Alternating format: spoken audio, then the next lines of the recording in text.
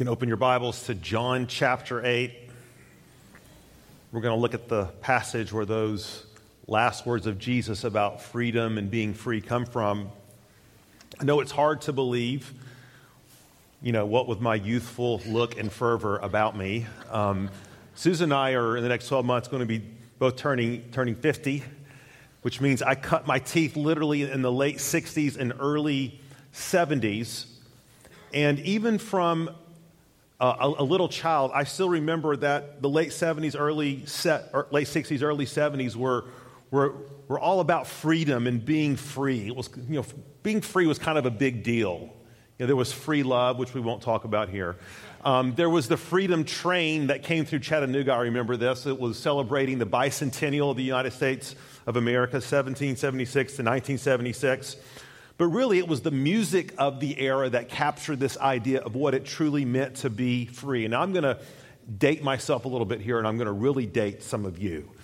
But who can forget freedom's just another word for what? Nothing left to lose, right?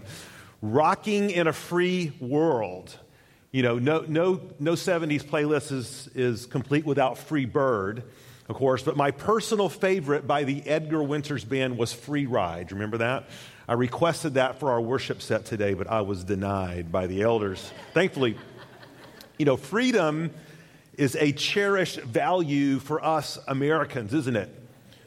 We kind of have this idea that we do what we want, when we want, how we want, with whom we want.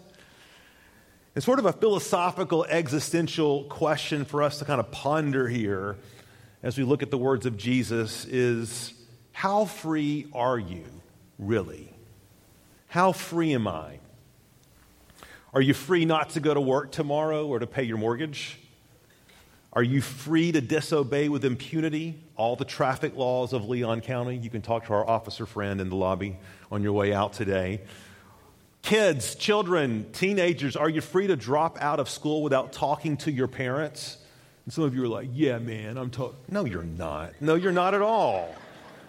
See, on one hand, this idea we can do what we want when we want, I guess in a sense, it's true in theory, right? But in reality, most of us have to admit, not so much.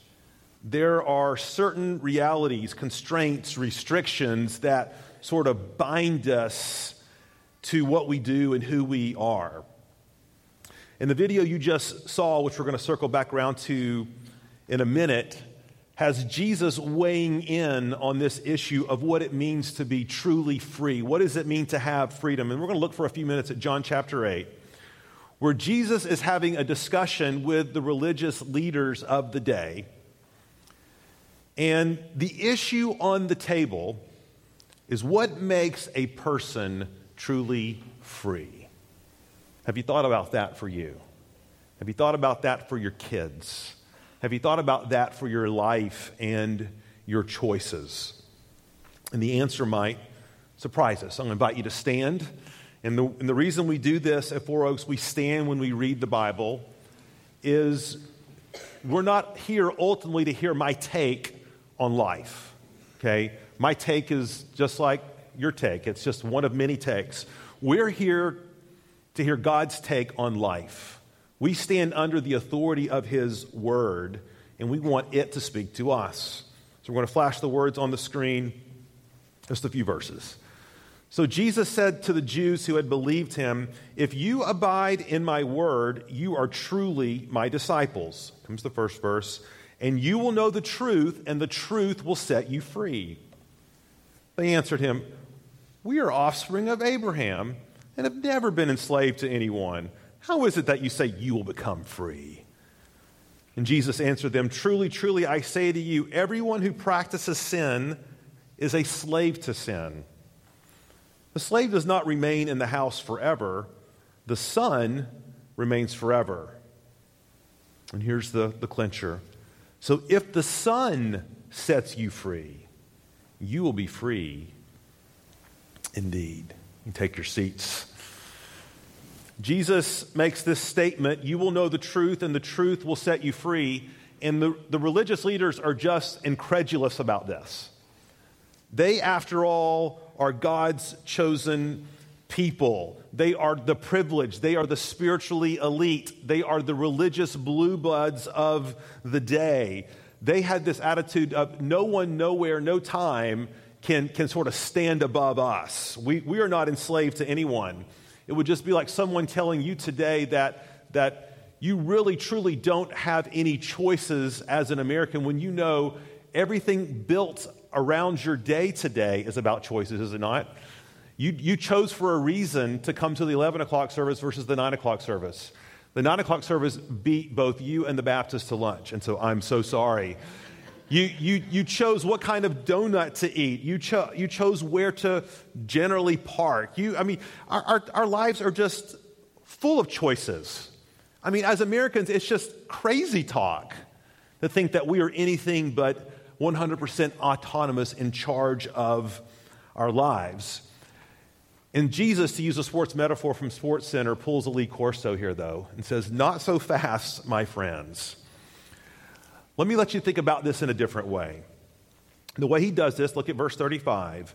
He compares a son to a slave, a son to a slave. Now, understand something. Slavery in antiquity, in that particular Roman Greek culture, was similar, but in many ways not similar to what we think of in terms of slavery in the United States of America. In fact, it was not a bad existence. It oftentimes was a desirable experience, mainly because with being a slave came certain privileges. In that culture, you were protected. You had security, you had food, you had shelter, you had a place to lay your head, you had a place to call home, a people that you identified with. In fact, slaves were such a part of the household oftentimes that it was impossible from the outside to distinguish between who was a slave and who was a son. You never, just from the outside, from a distance, oftentimes you couldn't tell. Just like this morning when I look out over you guys and I don't know what's going on in your heart. I don't know what's going on in your life. When you watch that video, I know that some of you were triggered because you were like, ooh, that hits close to home. Infidelity and anger and self-sufficiency and depression and fear of death and whoa, those are, nobody knows. Nobody knows. Because it's happening subtly underneath the surface. And the same thing was true for a slave, that even though they appeared to be part of the house, they appeared to be part of the family, deep down, every slave knew differently. Every slave knew that at any time they could be carted off to a new master. They could be traded, they could be sold, they could be disposed of. There was this sort of chronic insecurity that every slave lived with. That's why Jesus says the slave does not remain in the house forever. Only the son remains in the house forever. 8 or 10 years ago, the Academy Award-winning movie 12 Years a Slave came out. It's the autobiographical story of a slave named Solomon Northrop. And I say he was a slave. He was actually a freeman. He was an African-American man that lived in New England. He was very successful, had a wife and children. He was an accomplished musician. And when his family was on a trip at one point, he was coerced into coming down to Washington, D.C., which is very near the Mason-Dixon line, he was told, perform and be a part of this particular show. While he was there, he was kidnapped and subsequently sold into slavery into the Deep South, into Louisiana. And that movie and that story, it's very compelling, kind of tracks his journey for 12 years as he lives that life of insecurity, knowing that he was created and that he was truly, in his heart of hearts, a free man, but he was not experiencing freedom. Now, we're 8 to 10 years later from that movie, and so no spoiler alerts, but go watch it, okay? Highly, highly compelling. Jesus says that's just what it's like for you and I spiritually. So look at verse 34. He says, everyone who practices sin is a slave to sin. Now, that word practices means walks in, makes a habit of, is part of the routine. In other words, it's so common, it's just like breathing air. You and I cannot not do it. It's just simply a part of our nature that we do the things that we don't want to do. And even when we're doing the things we think we want to do, in the end, we know it doesn't yield us what we desire. So again, going back to the video you saw a second ago, what you really witnessed there, and I know some of the words were hard to hear because sin is hard to write down. But these are things that enslaved people. Those were not actors, by the way. Okay, those were real people with real pain and real scars and points of real bondage in their life. And they are testifying that these were things that bound me. I was enslaved to them. So here's a pretty provocative question for you. What are you enslaved to? Now, you may say, oh, that's just great, Pastor Paul. That way to throw down the Easter gauntlet, right? The one time you get me, you've got me cornered, and stop all this religious, spiritual talk. I'm not enslaved. I'm doing what I want to do. Well, let me turn it around a little for a minute and ask you this. What do you fear? Well, that's something we can all resonate with. Notice I didn't ask, do you fear? Or do you have a fear? Because you and I both know we all do. The question is, what do you fear? And if you could have some insight into what you fear, then I can probably tell you with high probability likelihood what you might be enslaved to. What I might be enslaved to. You know, if your great fear is of death or of sickness, you will be enslaved to improving your body, improving your health, improving your fitness at all costs. If your fear is being poor, you'll be a workaholic.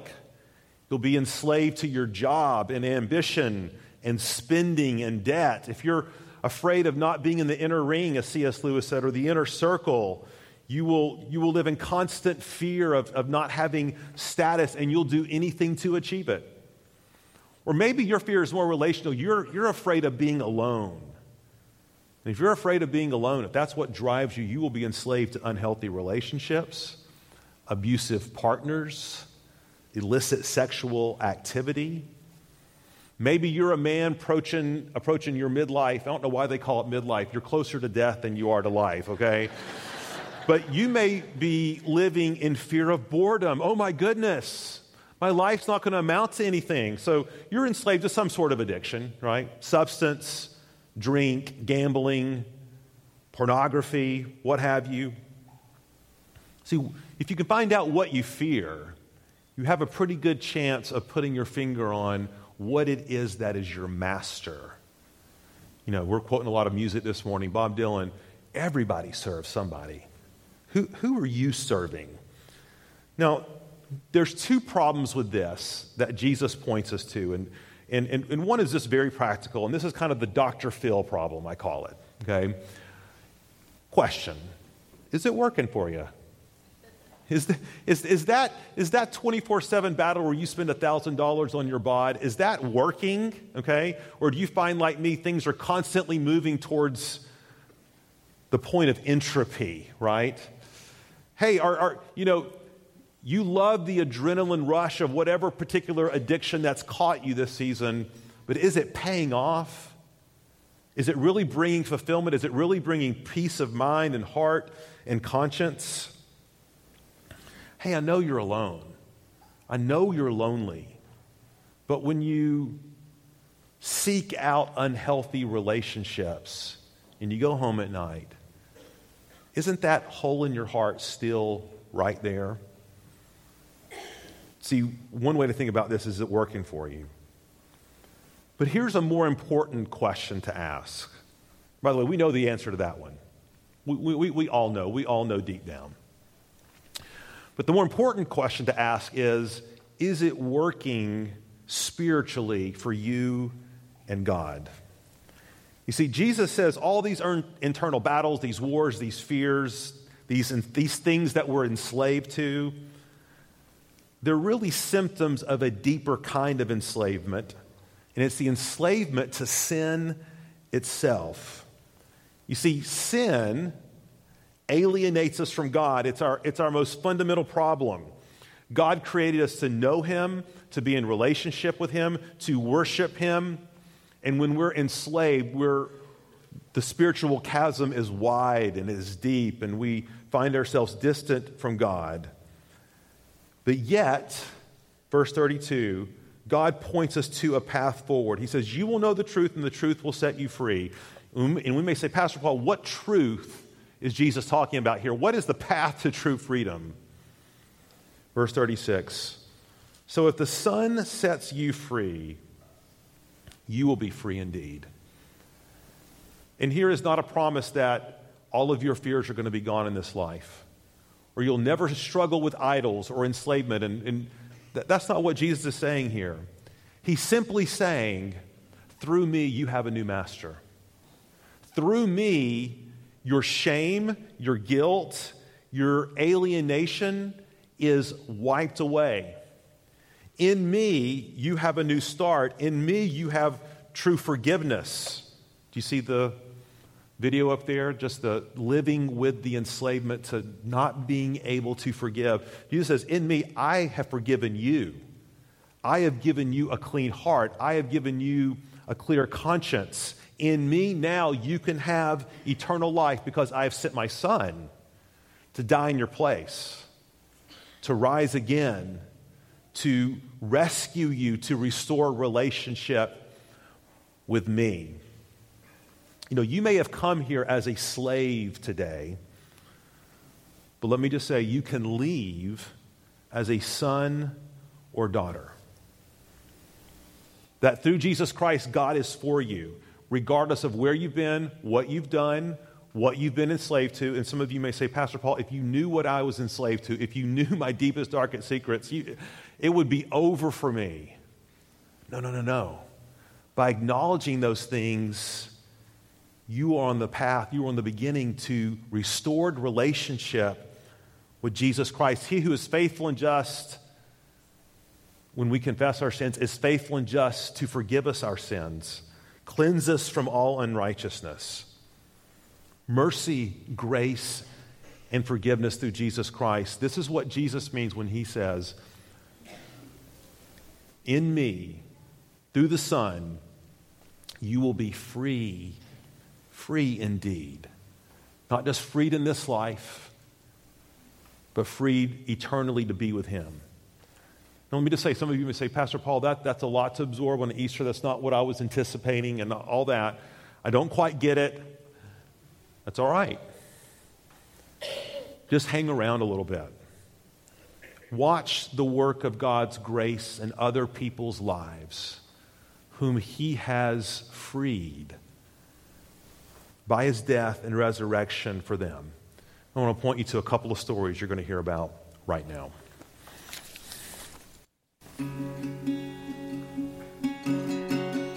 Hey, I'm Sarah Butler. I go to Childs High School. I'm in the 10th grade, and I've been coming to Four Oaks for about a year.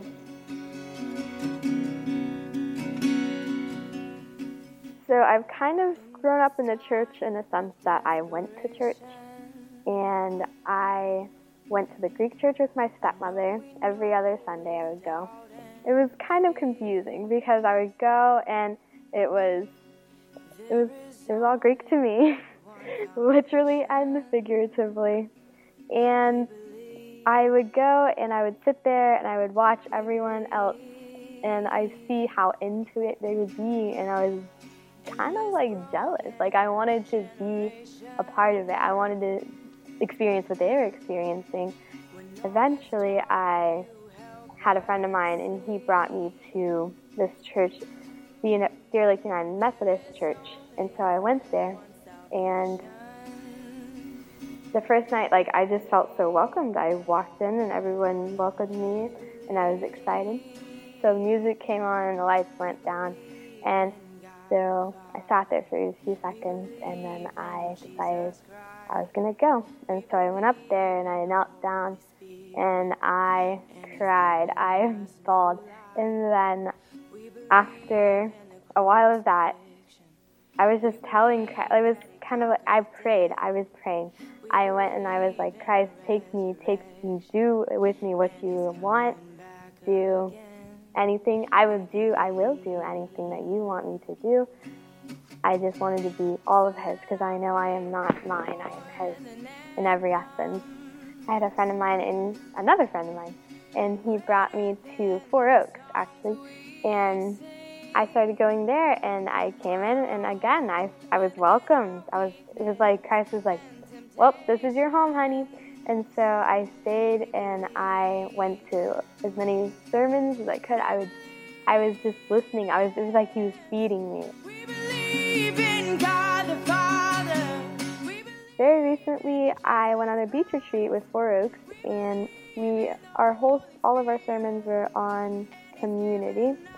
And one of the verses that Pastor Rob showed us said, it was 2 Corinthians chapter 5, verse 21, and it said, God made him who had no sin to be sin for us, so that in him we might become the righteousness of God. I read that verse, and it just kind of hit me, because it reminded me of how undeserving we are and how perfect he is, yet God sent him to die for us. And now that gives us an opportunity to be renewed and to a fresh start, basically, for all of us. And this is how I'm living my life now, based on that verse.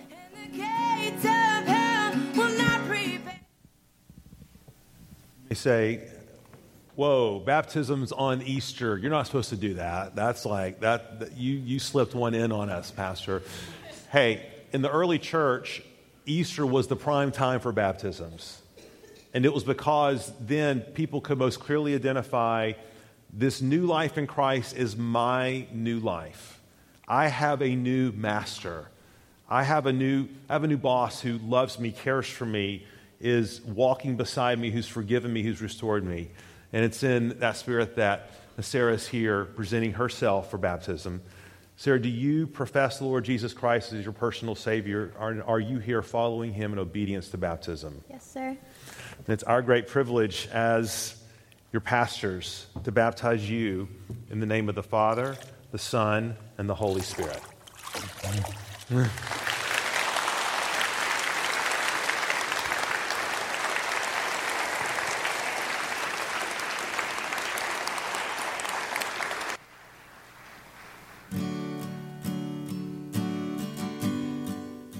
My name is Sky Lassiter. I am in 10th grade. I'm 15, and I go to Childs High School. My parents are Mike and Wendy Lassiter, and I've been going to Four Oaks for a really, really long time. He is my light, my strength, my song. I was raised in a Christian home my whole entire life, and I've gone to mostly Christian schools, except for Childs High School, which is where I go now.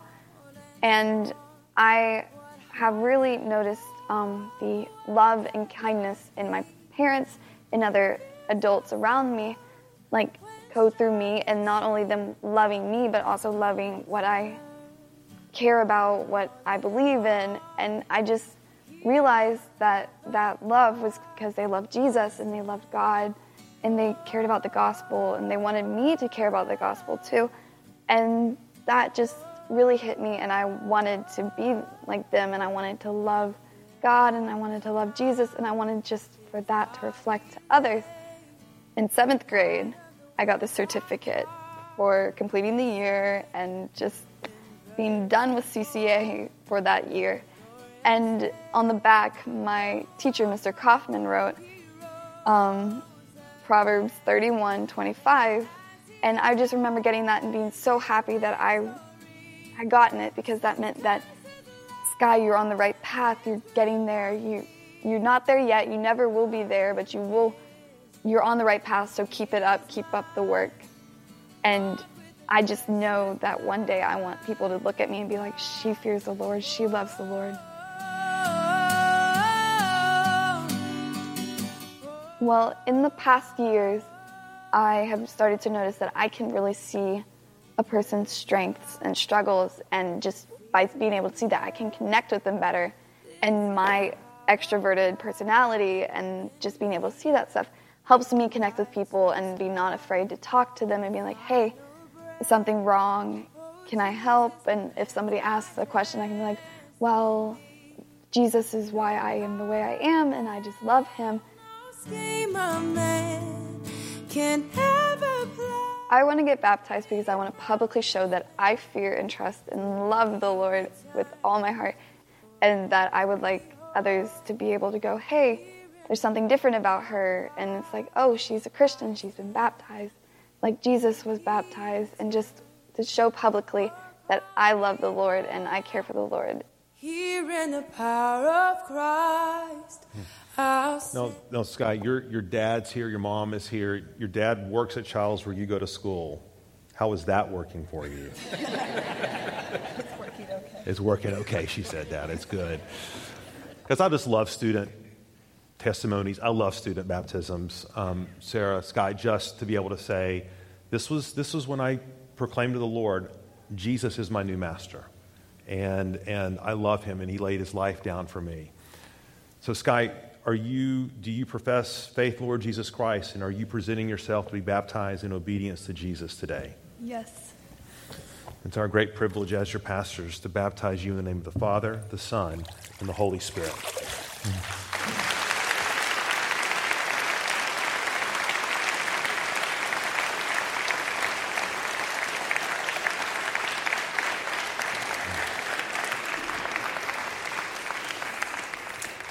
We have one more, and this is a special one.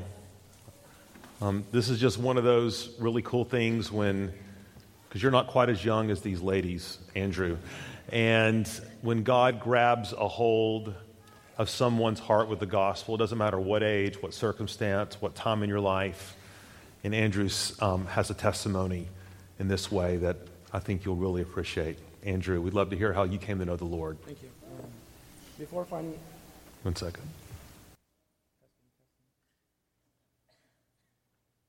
Hello? Okay. That wasn't making me even more nervous. Yeah. Before finding Christ, I thought I was in control of things around me. The next promotion at work, or when to have our next biological child. Then things started happening that, looking back, were obviously not in my control. God was with me. Some of you may have been here for my wife, Vanessa's testimony last Easter. I shouldn't have looked at her. That makes me cry. When her faith journey began with our youngest child, Owen, asking about God and us not having a clue. At the time, and for a while, I was really just a bystander, witnessing Vanessa learning from friends of the church, listening and reading Bible stories at bedtime with the kids, coming to Four Oaks every Sunday, see what it was all about. Then this control that I thought I had kind of went out the window. Our plan for another biological child came to a screeching halt when Vanessa was rushed into emergency surgery for an ectopic pregnancy. God was telling us something. Adoption had never really entered into my mind. It's a possibility, and never would I have thought of a special needs adoption. So time goes by. Pastors keep preaching. Adoption comes up several times in sermons over the next year and a half. God was telling me something. A special needs adoption was clear to Vanessa from the beginning, but not so much for me. So we started going through the process of researching agencies, trying to determine what special needs we could take care of. And then we were started to be presented with children. And that's when we find Fiona. The information on her was minimal. International pediatricians' diagnoses were really terrifying to me. So I did break down for sure. But during that breaking down point from an uncertainty, the only thing I could really think of was to pray. And that was my first realization that these choices weren't in my control. God was with us. So during the adoption process, Two, I call big-time positions opened up at work. And at the time, I'm thinking I'm in total control. I'm doing great in my current role. I just got my MBA. This was a no-brainer. I didn't get either position. God was telling me something. He was saying I have other more important things to do right now. And this was another realization that I'm not in control. And then finally in September last year, my mother passed away. We had not seen her in years and got the call that no one wants to ever get. She doesn't have much time left. So my sister and I rushed to Colorado to see her. At the time, she hadn't spoken in 2 weeks. When we got to her, she opened her eyes and said, "I love you." The next days were hard, but I got to say everything that I hadn't said in years, and I prayed for the first time with her next to me. And I'm grateful for that.